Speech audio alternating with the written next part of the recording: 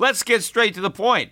You want to grow your portfolio to deal with the rising cost of inflation, to pay off your debt or your mortgage, pretty much anything standing in the way of you and financial freedom, right? Well, with Yahoo Finance, you can get access to the news, data, and tools that you need in order to help you reach that financial freedom. And when it comes to your financial future, you think you've done it all. You've saved, you've researched, you've invested all that you can. And now you need to take those investments to the next level by using what every financial great uses. Yahoo Finance. For more than 25 years, Yahoo Finance has been the brand behind every great investor. They're the #1 finance destination, producing a holistic look at the financial news cycle, including breaking news, original perspectives, analyst ratings, independent research, customizable charts, and so much more. For comprehensive financial news and analysis, visit the brand behind every great investor, yahoofinance.com, the #1 financial destination. That's yahoofinance.com. Traffic jams, tailgating, pileups. Ugh, the joys of driving. How could it get worse? The federal government wants to have a say in what you drive. That's right. The Biden administration's EPA is pushing mandates that would ban 2 out of every 3 vehicles on the road today. Don't let Washington become your backseat driver. Protect the freedom of driving your way. Visit EnergyCitizens.org. Paid for by the American Petroleum Institute. The Peter Schiff Show. I think the action in the stock market and in the gold market yesterday potentially is telling as to the future course of both markets. And I know, there may be some people that want to dismiss yesterday's action because of the quadruple expiration of various options and futures contracts. This is an event that happens in the markets every quarter. But I think beneath the surface, I think the market action actually is telling you potentially that we have exhausted this bear market rally in the stock market. At one point, I think the Dow was up about 400 points, maybe a little bit more, yet we closed down about 200 points. A little bit off the lows. I think the lowest I saw was down a little over 300. But the sell-off, I think, portends a much bigger sell-off coming. And in fact, in the morning, everything was up. It wasn't just the stock market that gapped higher. Gold gapped higher. Gold stocks gapped higher. But while the overall stock market surrendered the rally, although the Nasdaq did manage to finish, in the black, all the other indexes were negative. But while stocks in general gave up their early morning gains, gold did not. I mean, they tried to sell gold off a couple of times, but it didn't happen. So gold closed very close to the highs of the day. I mean, off by a few dollars, but still up about $20. Maybe the high was up 24, 25. We settled at 1744-ish, which is the highest weekly close of the entire bull market. So this is the best gold has ended the week, not only of the year, but of this entire rally. So gold is continuing to look like it's getting ready to break out. Now, gold stocks are quite a bit from their highs, right? They're not nearly as close to their highs as gold itself. But I think that, again, that is a reflection of the skepticism with which investors have always viewed the rally in gold, right? We haven't had a lot of bullishness. People have been nervous the entire bull market. We've been climbing this wall of worry, and that is obvious in the reluctance of investors to bid up the price of gold stocks. Yet the price of gold has been dragging gold stocks higher the entire time. Now, every once in a while, we'll get a point where there is some enthusiasm and you'll get gold stocks leading for a while. But then as soon as there's a pullback, they get hit very hard because people have one foot out the door, even the bulls, because people haven't still fully embraced this bull market. But I think we're very close to that happening. I think this might have been a significant day and week in indicating that the stock market is about to break down and gold stocks are about to break out. Now, some people were maybe attributing the decline on Friday to the announcement from Apple that they would have to be reshuttering some of the stores that recently reopened, not all of them, but just in certain areas where there was a bigger outbreak of COVID-19 that they would have to shut down. And maybe that did get some people thinking that maybe the reopening is not going to go as smoothly as people think. But I think there was a lot more to it than that one news announcement. Although I do think that as the fundamental news continues to play out, the scenario is going to be very, very bearish for stocks. Because the way this rally really got started, right? Everybody was surprised by the severity and how rapid the plunge was, right? We had a record move from record highs to bear market. We'd never seen that happen before. So the market was very surprised by what happened, and stocks got killed in a very, very short period of time. So the initial shutdown of the economy was much worse than markets had anticipated. But now this rebound, right, the so-called reopening, a lot of the economic news has been better than people anticipated. So people had prepared for the worst, and so far they didn't get the worst. Now they're getting something that's not as bad as they thought. And so that has created some sense of optimism. And so the markets have recovered. But, people still don't realize or, don't remember that before the market dropped, it was priced for perfection and substantially overvalued. So there is no reason for the market to return to the level that it occupied prior to the collapse, because it never should have occupied that territory in the first place. And a lot of the factors that was built on, right, the successful resolution of the trade war with China, I mean, that's fallen apart. The idea that Trump was going to easily coast to a second term. He is now as long a shot as he's ever been to win re-election. Look at the poll numbers. Look at the betting odds. The odds have never been this slim for Trump to win a second term. And it was the Trump tax cuts that were largely responsible for the higher valuations assigned to U.S. stocks. Well, now you have to take those valuations away. Because if Trump loses, the tax cuts are not only gone, they're going to be replaced by tax hikes. Corporate taxes will be higher under Biden than they were under Obama. There's no way that's not going to be the case, especially given the enormity of the deficits. It's not all going to be money printing. It's going to be mostly money printing. But we're going to have much, much higher taxes on corporations and so-called rich. And so none of that has been discounted into the market. You just have all this optimism. But where I think the optimism is going to be replaced by realism, which will be pessimism, is in the relapse, right? You have three stages. You have the initial shutdown of the economy. Then you have the rebound as some of the businesses that shut down start back up. But then you're going to have the relapse, right? As a lot of the businesses that start back up re-shut down. And as people start to realize that we are not recovering back to where we were. We're recovering, yet we're still going to be in a recession/depression. Because the economy was going to turn down even if we never had COVID-19. Even if we didn't have these mandated business shutdowns.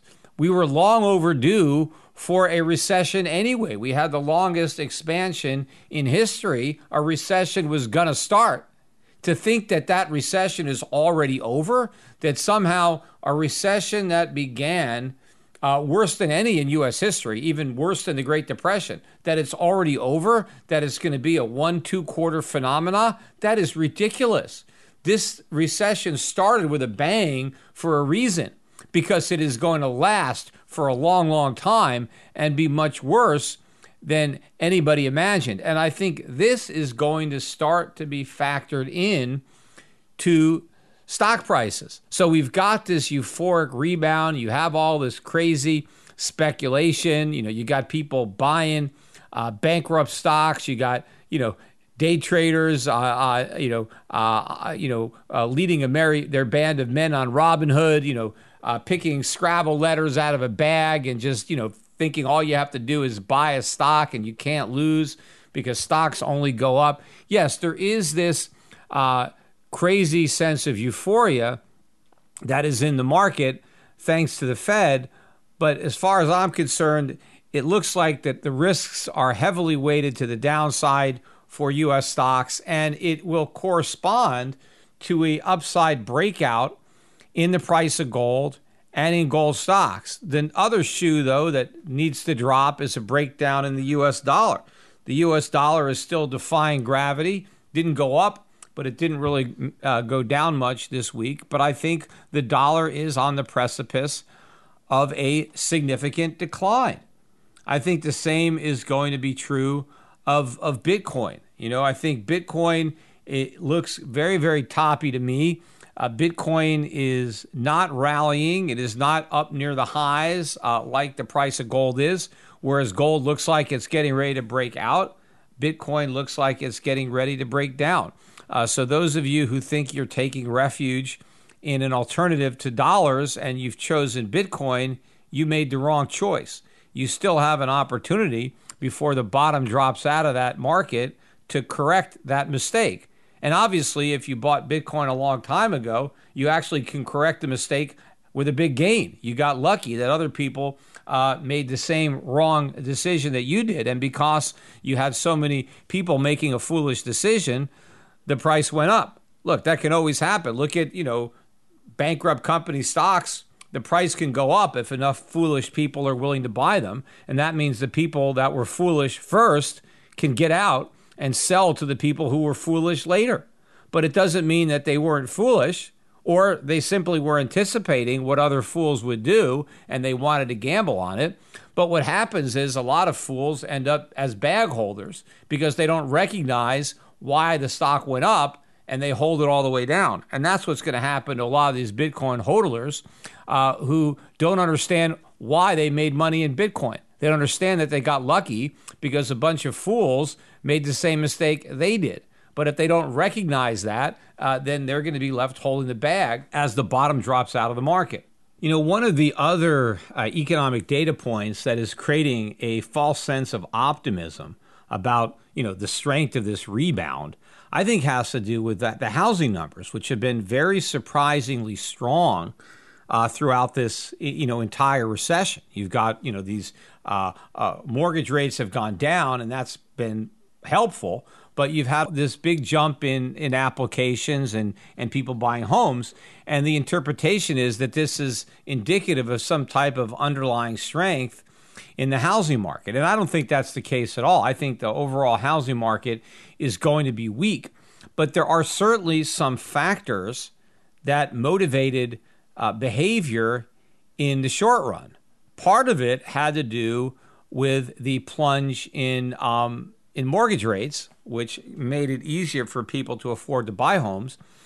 But I also think that there were some people that may have been holding out for better prices that finally had to sell and accept the price that the market would pay.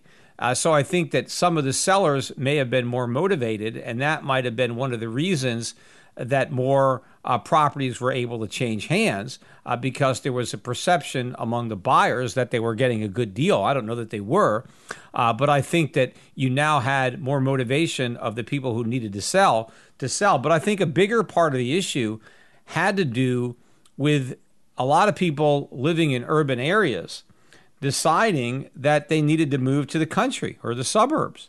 I think you had a rush of suburbanites all of a sudden looking to buy homes in the country to get out of the city. Initially, just to escape COVID-19 and the quarantine, right? But then because of crime. I think the perception is that crime is going to be on the rise in the cities, that the police are going to be reluctant to police as vigorously as they had in the past. They don't want to be called racist. They don't want to risk criminal charges. So the police are going to be reluctant to act as decisively as they did in the past. That criminal behavior is going to be emboldened because they're going to realize that the police are in a box and therefore they have carte blanche to commit more crimes. And I think that is going to scare a lot of people into wanting to move out of the cities where the crime is likely to increase. So you've got that, and you've got COVID, and not just what just happened, but the idea that if it can happen once, it can happen again. And if you're going to have to be quarantined, I mean, people who are living in apartments in cities, especially if they have kids and, they shut down the parks. I mean, you're all cooped up in a little apartment. It's much better if you have your own house, you have your own yard, you have your own playground there, you have more space.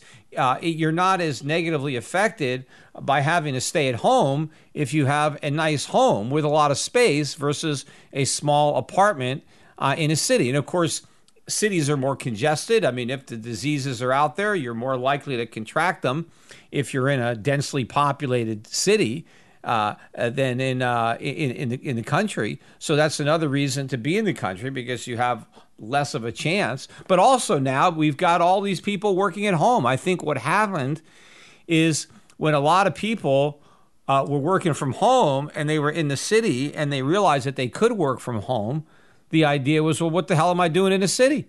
If I can work from home, I might as well work from home out in the country. I'm in the city because I don't want to commute. I didn't want to spend an hour and a half each morning and then again in the evening in traffic or on the train.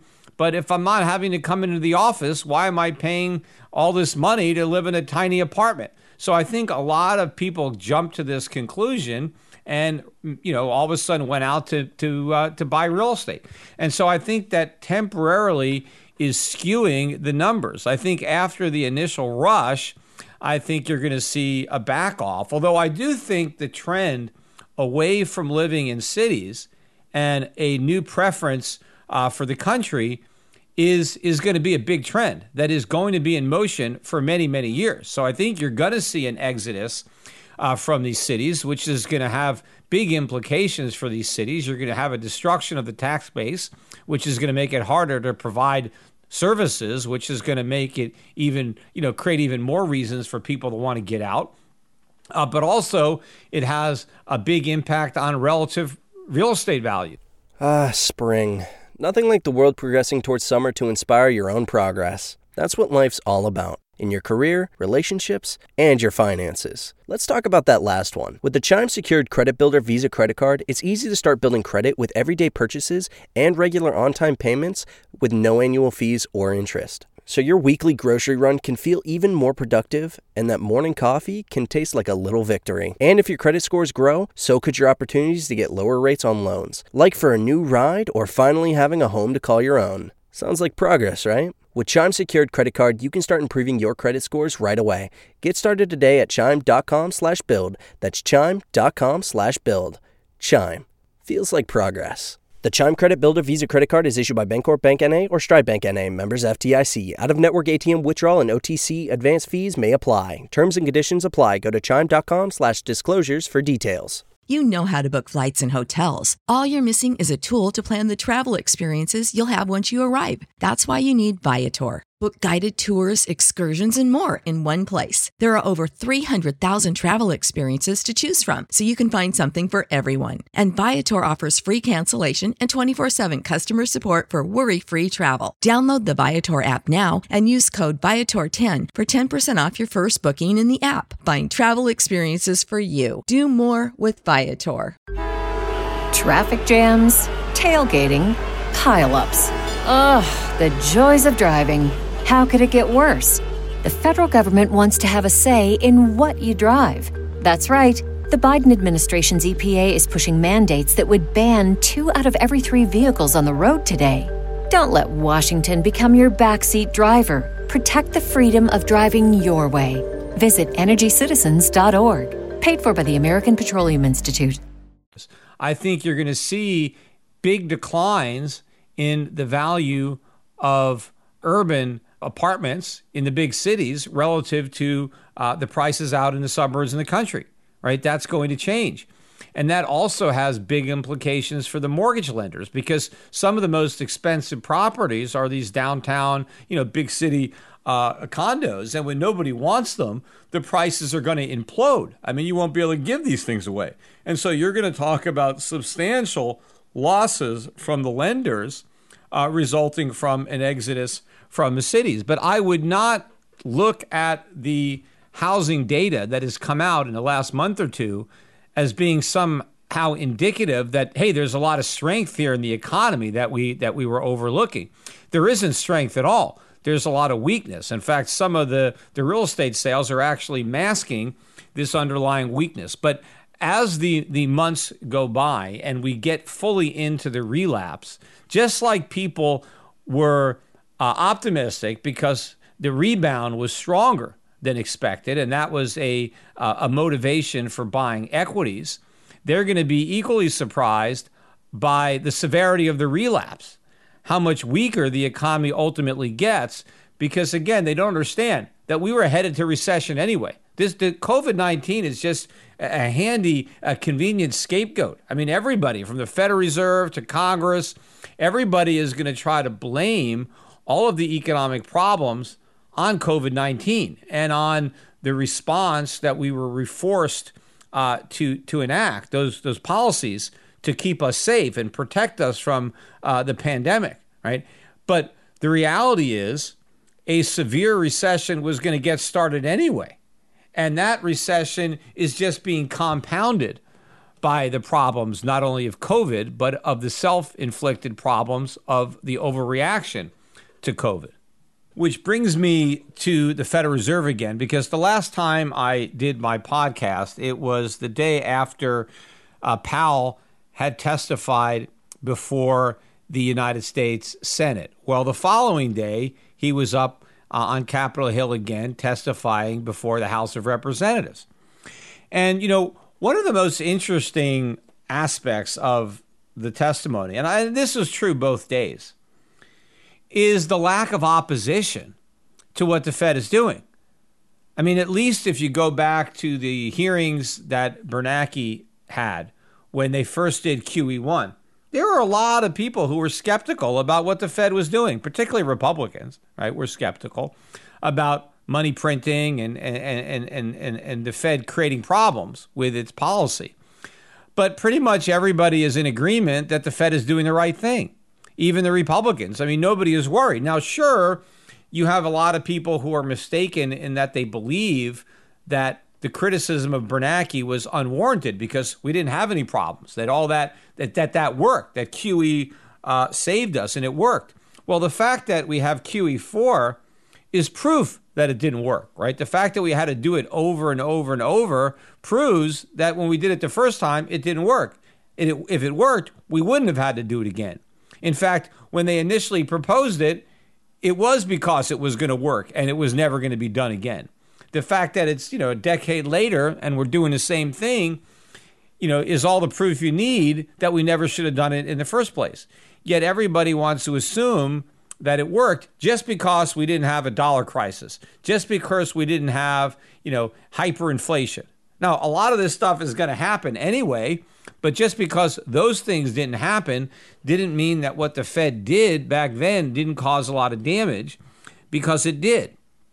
But the point is, or my point, is that skepticism is completely gone. Everybody just accepts the fact that what the Fed is doing is a good idea, that buying bonds, junk bonds, that this is acceptable, that this is good. And in fact, every single congressman who questioned Powell began his or her comment by praising Powell and thanking him for the job that he's doing, for the help that he is providing to the economy and to the American people. And right there, the fact that you're getting all this widespread praise from Congress is proof in and of itself that Powell is doing a lousy job. The job of the chairman of the Federal Reserve is not to be popular. In fact, it's the opposite. It's to do things that are unpopular. That's why the Fed is independent, right? So they don't have to do things that are politically popular or expedient, so they can make the difficult and unpopular choices. Look, the last good Fed chairman we had was Paul Volcker, and he wasn't popular with anybody other than Ronald Reagan. And one of the good things that Reagan did was he defended Paul Volcker, unlike President Trump, who is highly critical of Powell when Powell was barely raising interest rates and he was beating the hell out of them.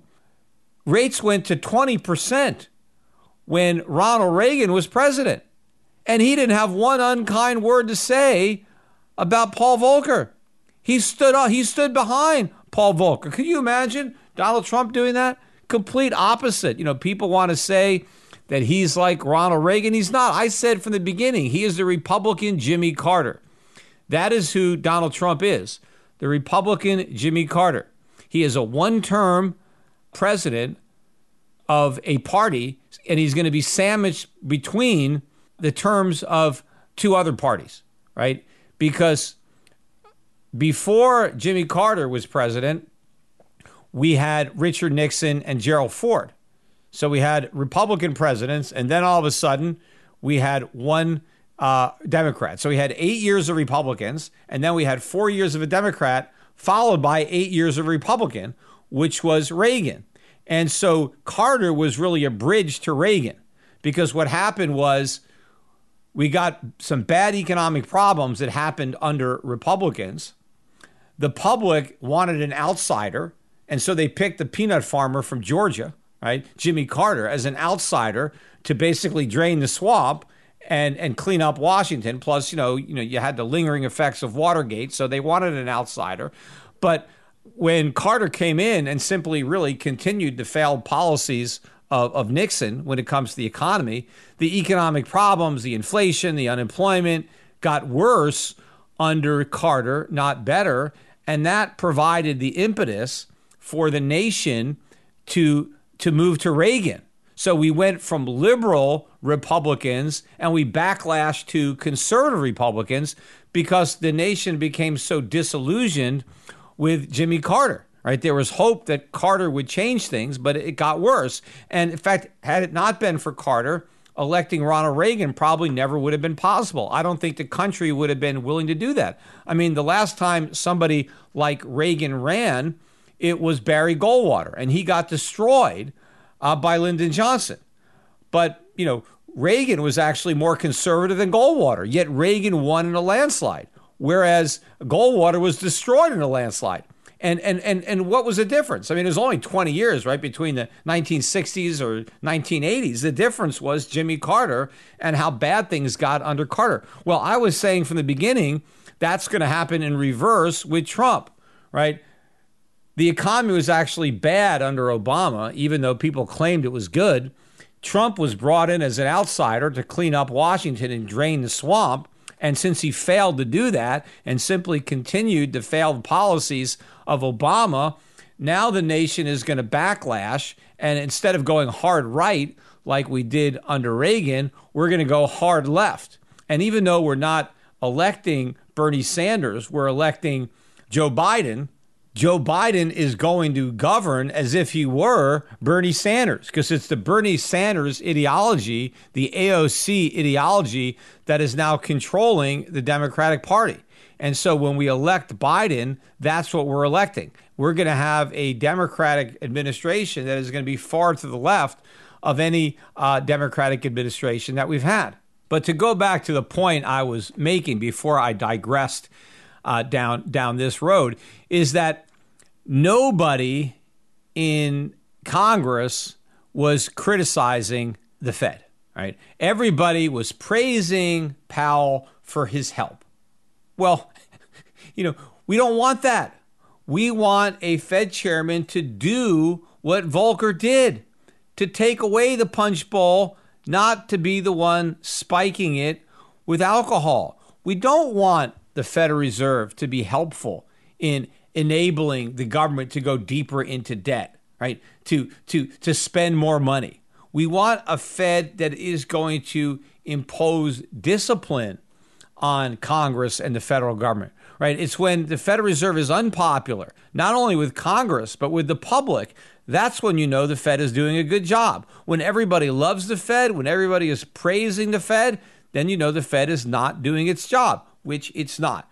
And I think the problem, too, lies in the fact that so many people actually believe that the Fed is there to help the economy, that it's its purpose, that's the role of the Fed, right? To conduct monetary policy in a way that actually helps the economy. And, a lot of these congressmen were reiterating the fact that we need to take action because you have a lot of people who, through no fault of their own, are unemployed, and maybe it's going to take a long time for them to get their jobs back. Maybe they worked in restaurants or they worked in travel and leisure or something like that, and who knows how long it's going to be before they can get those jobs back. And so it's up to the government to tide them over and to make them whole and to make sure that they don't lose because this isn't their fault. And this is not government's job. I mean, it's not only not the Fed's job, it's not the government's job to make everybody whole. Look, life sometimes, throws you problems. I mean, nobody is guaranteed, a life where you never have to lose. If you, have lost your job and if people are reluctant to go back to restaurants and now you can't get a job as a waiter, well, you got to get a job doing something else. I mean, just because you have a job today doesn't mean that the government guarantees that you're going to have that exact same job tomorrow. People are going to have to adapt. If there's no more demand for what you were doing in the past, then you better figure out something else that you can do in the future. The government doesn't owe you a living because the government can't provide you with a living because the government doesn't have anything. It doesn't matter whose fault it is. If you're in trouble, even because it's not your fault, it's not up to the federal government to bail you out or to make you whole. But everybody was agreeing that this is what needs to be done, and it's the Federal Reserve that needs to do it, right? Because the perception is the Federal Reserve has access to money that maybe Congress doesn't. But the Federal Reserve only has access to a printing press.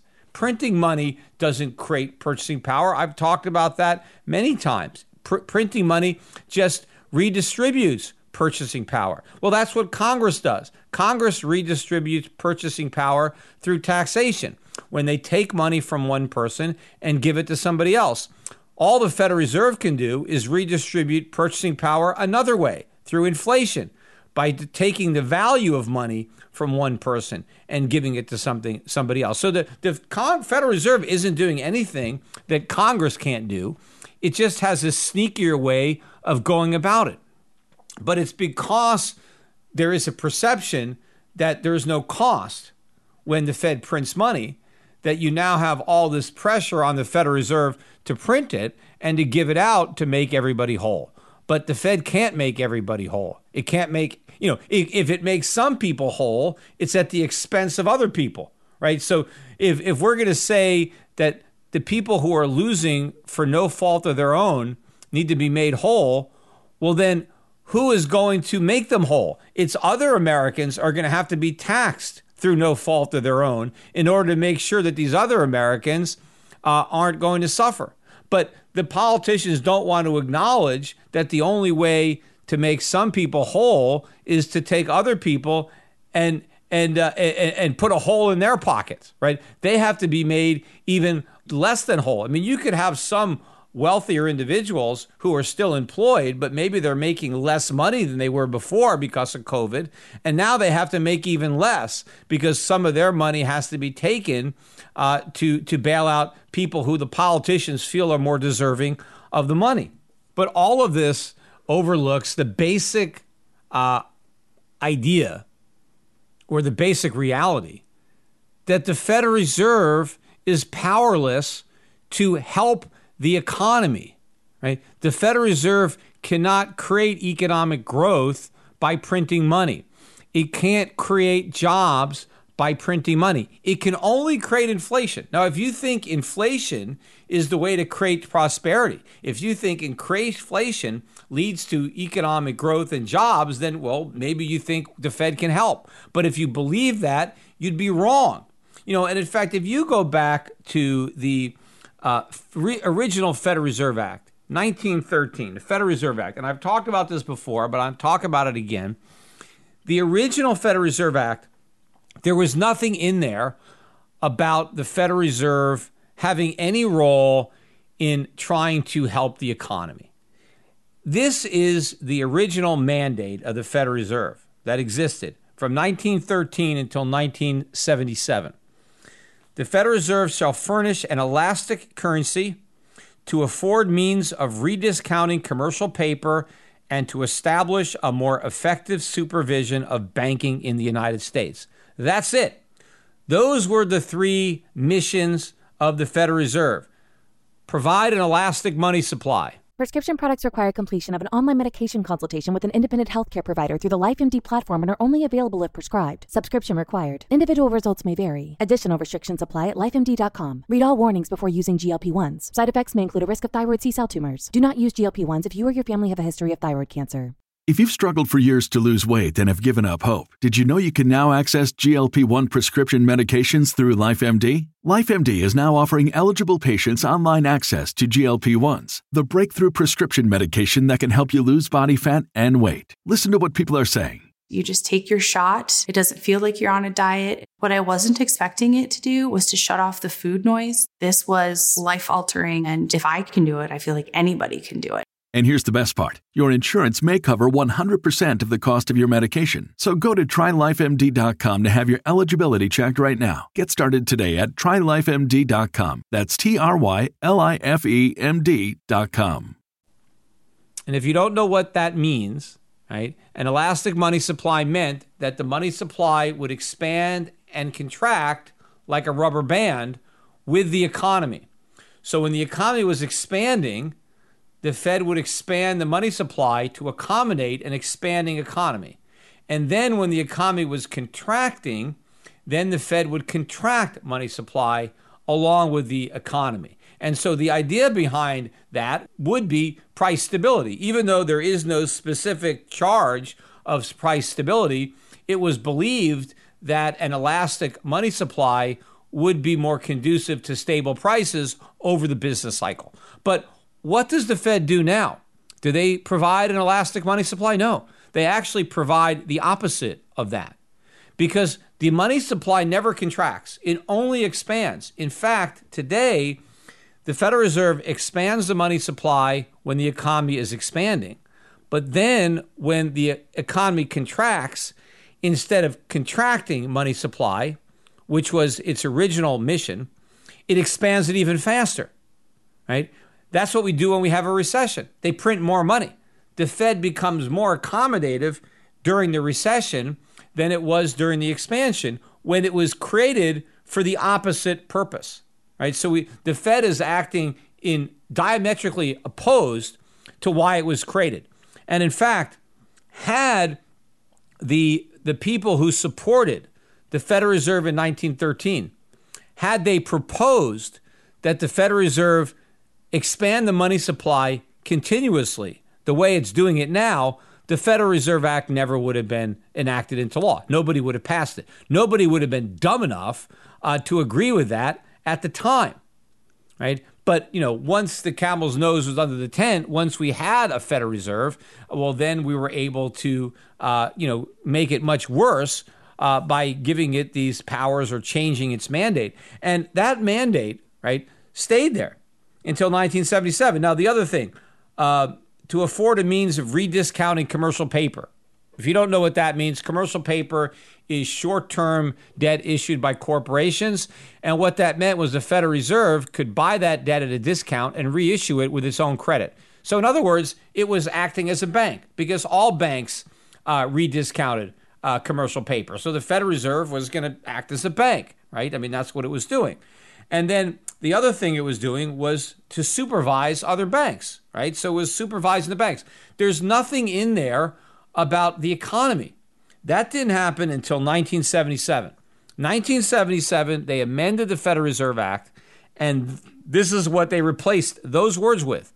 This is the new mandate: to promote effectively the goals of maximum employment, stable prices, and moderate long-term interest rates. So none of those goals were in the original Federal Reserve Act of 1913.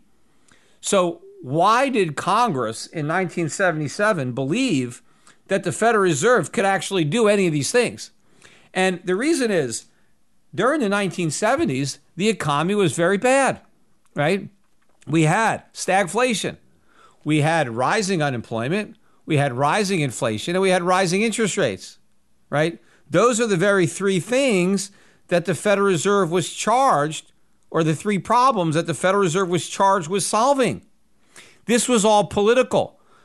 Government was looking for a scapegoat, and they were looking for an easy way out. They had all these problems, and they wanted to pretend that the Federal Reserve could actually solve them. So they changed the Federal Reserve Act. They said, hey, Federal Reserve, it's your responsibility to make sure that unemployment isn't too high, that we have stable prices, and that we don't have interest rates that are too high, right? The Federal Reserve was now charged with that in 1977. And the irony of it is, the reason that we had rising inflation, rising interest rates, and rising unemployment was because of the Fed. What was the Fed doing wrong in the 1970s? Well, it was monetizing government debt. It was doing precisely what it's doing today. Only today it's doing it on a much bigger scale and far more recklessly than what the Fed was doing back then. But the U.S. government was running big deficits in the 1960s and the 1970s, which the Federal Reserve decided to monetize. Instead of refusing to buy those bonds and allowing interest rates to be even higher, the Fed intervened and basically did the equivalent of QE. I mean, they didn't call it quantitative easing, but that's what they were doing. They were expanding the balance sheet. They were buying U.S. government debt, and they were printing money to do it. And that was resulting in rising prices, which was pushing up interest rates. It was weakening the economy. So they basically charged the Federal Reserve with solving the very problems the Federal Reserve was creating. And that's why those problems actually got worse, right? Look what happened after 1977. Once the Federal Reserve was now in charge of price stability and keeping interest rates low and keeping unemployment down, unemployment went up. Interest rates went way up. Inflation got even higher, right? It wasn't until Paul Volcker actually came in 1980 and really ignored two out of those three mandates and really just focused on prices and inflation, right? And they call it a dual mandate now, even though technically there's three things there because it's employment, interest rates, and prices. But really people, sometimes they lump in interest rates and inflation as one mandate and then employment as the other. But it's a false idea to believe that the Federal Reserve can create jobs, that the Federal Reserve can, solve a problem of unemployment. It can't. All the Federal Reserve can create is inflation. And creating inflation doesn't create jobs. But just because that mandate is there, that's why I believe a lot of politicians believe falsely that the U.S. government, or the Federal Reserve rather, can affect economic policy, right? That you have two forms of economic policy. You have monetary policy and you have fiscal policy, and that the Fed conducts monetary policy, but that the goal of monetary policy is a strong economy, to create prosperity, to create economic growth. That's not the case. That's not why we had a Federal Reserve. That there was not one argument made to that effect when they were bringing about the Federal Reserve. Right? It wasn't until later, it wasn't until the Federal Reserve helped screw up the economy that now people believed that the Federal Reserve could actually do something positive to help the economy. Now, to the extent that a sounder banking system and elastic money supply, would be good for the economy, well, sure, people believe that by pursuing those banking functions, right, the Fed could be helpful to the economy, sure. But they did not believe that there was any specific monetary policy that the Fed would pursue that would help the economy. And again, how do you help the economy? By printing money, right? You don't create anything of value when you simply add more units of money and stir it in the economy. The money is simply there as a way of dividing up what we've produced, right? So the more money that you accumulate, the greater claim you have to the overall production of the economy. But as long as the money that you have is related to the input that you provide, right? So as you provide goods and services into the economy, you earn money. And now that money that you've earned by putting goods and services into the economy, now that allows you to claim goods and services to take out of the economy. So that's when it works. But when you have the Federal Reserve just putting money into the economy, having done nothing to put goods and services in the economy, all that's happening is you're diluting the purchasing power of the money that exists.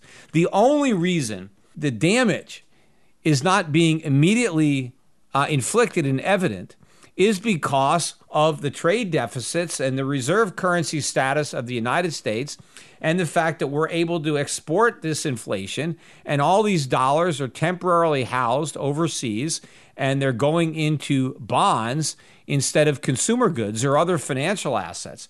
But those days are coming to an end. We have pushed this envelope as far as you possibly can, and it's about to break. We are on the precipice of the end of this monetary system, right? And because we have taken it to this degree, right? Because we are now so emboldened, right, from having exercised this exorbitant privilege for so long that we think that the deficits that we're running now are sustainable, that we can have $1 trillion a month deficits, that we can run the entire federal government practically with a printing press, right? That there's no program that we can't afford because all we have to do is print the money to pay for it, right? When we have the attitude that, we have to thank the Federal Reserve for, its generosity in how willing it is to print money and give it out, this is going to scare the rest of the world into abandoning a system that it should have abandoned a long, long time ago. And because it didn't, the global economic imbalances have only gotten much, much worse than would have been the case had the world done the right thing sooner with respect to rejecting the dollar's role as the reserve currency.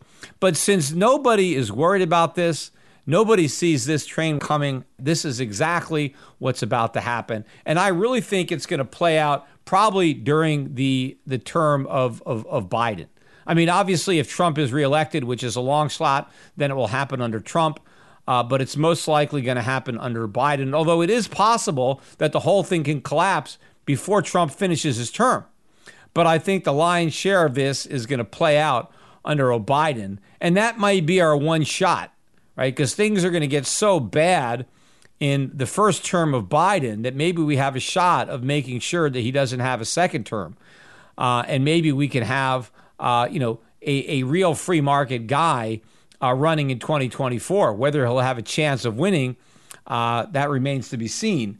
But that's one bright light that we can potentially hope for. But in the meantime, I think that people ought to look at the action, the technical action that I pointed to earlier in the podcast in the markets, and realize that they need to take action. If you haven't already done so, get more and more money out of U.S. stocks. I was listening on CNBC, Jeremy Grantham, hedge fund manager, very, very good interview on CNBC, one of the rare good interviews on CNBC.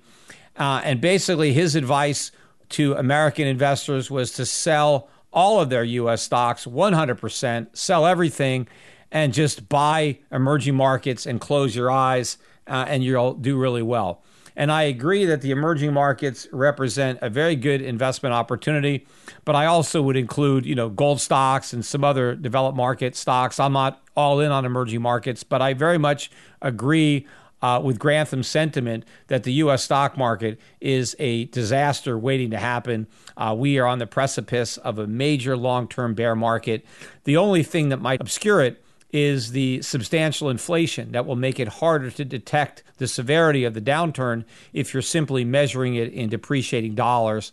But if you look at it in terms of gold, or certainly if you compare the performance, let's say 10 years from now, if you look back and compare the performance to the U.S. stock market versus emerging market stock markets, I think the U.S. will pale in comparison to those markets. So there are, other guys. Look at Stephen Roach, who many cases Stephen and I have been on the same page on a lot of things, but he has never really been nearly as apocalyptic as me when it comes to the dollar's demise. Now he's on the same page. I mean, he is out there now forecasting a major collapse in the value of the dollar, an end of the dollar's reserve currency status, big time inflation. So he has been one of the few guys from Wall Street that actually understood these problems and has been warning about them over the decades, but his warnings were never that dire until right now. And so you have other people joining me, and there's a little bit of a choir going on, although we're still in the minority, of people who are now saying that the worst case scenario is upon us, and we're about to see this major economic collapse centered on the dollar, a collapse of the monetary system that is going to lead to a massive degradation of the American standard of living. And it's going to happen at a time where we're very vulnerable based on the politics of the day to embrace socialism in a way that we've never done it, and to empower government in ways never before imagined. So the point is, act quickly, get rid of U.S. stocks and bonds, get rid of dollars, load up on foreign stocks, emerging markets, gold, silver, gold stocks. We could be about to see a huge, huge move. Up until now, it's been slow and steady, right? Well, I think that looks like it's going to change. And again, the same thing for Bitcoin. Bitcoin, I think, has been eking out a top, and it looks to me like it's more likely to break down than break out. And so, you've pressed your luck if you're still holding on to your cryptos. Well, before your luck runs out, get out. And get into sound money and other ways of preserving your purchasing power, because purchasing power is going to be destroyed in the United States in ways that have been unimaginable. And it's unfortunate, I think that I'm going to be vindicated on these forecasts that I've been making for many, many years. And I'm not going to take any pleasure in the fact that I'm going to be vindicated in an even greater way than I originally thought.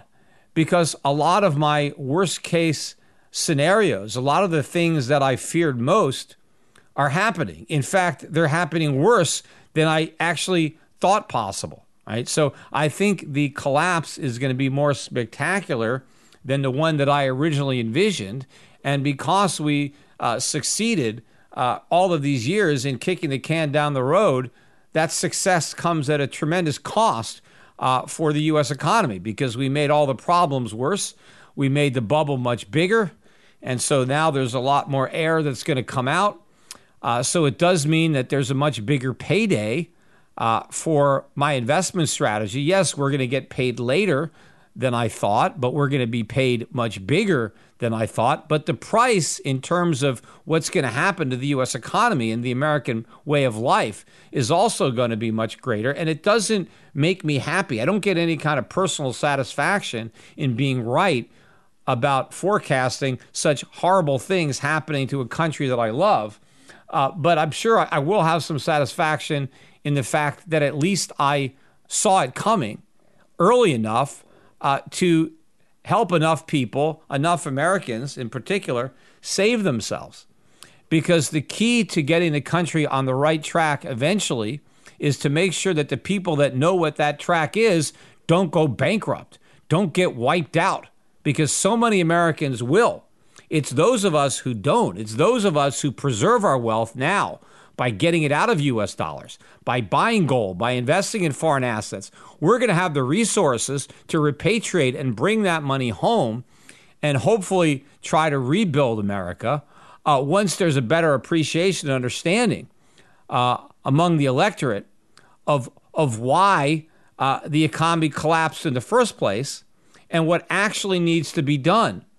to solve it, because Donald Trump did show that maybe Americans are ready to make America great again. I mean, even though Donald Trump didn't talk about the need to cut government spending because he thought maybe that wasn't a way to get elected, maybe since things are going to be so much worse in 2024 than they were in 2016, maybe there will be a political route for somebody who can level with the public about the need to cut government spending dramatically, and the long-term gain that would be associated with that temporary short-term pain suffered by those who are giving up a government check.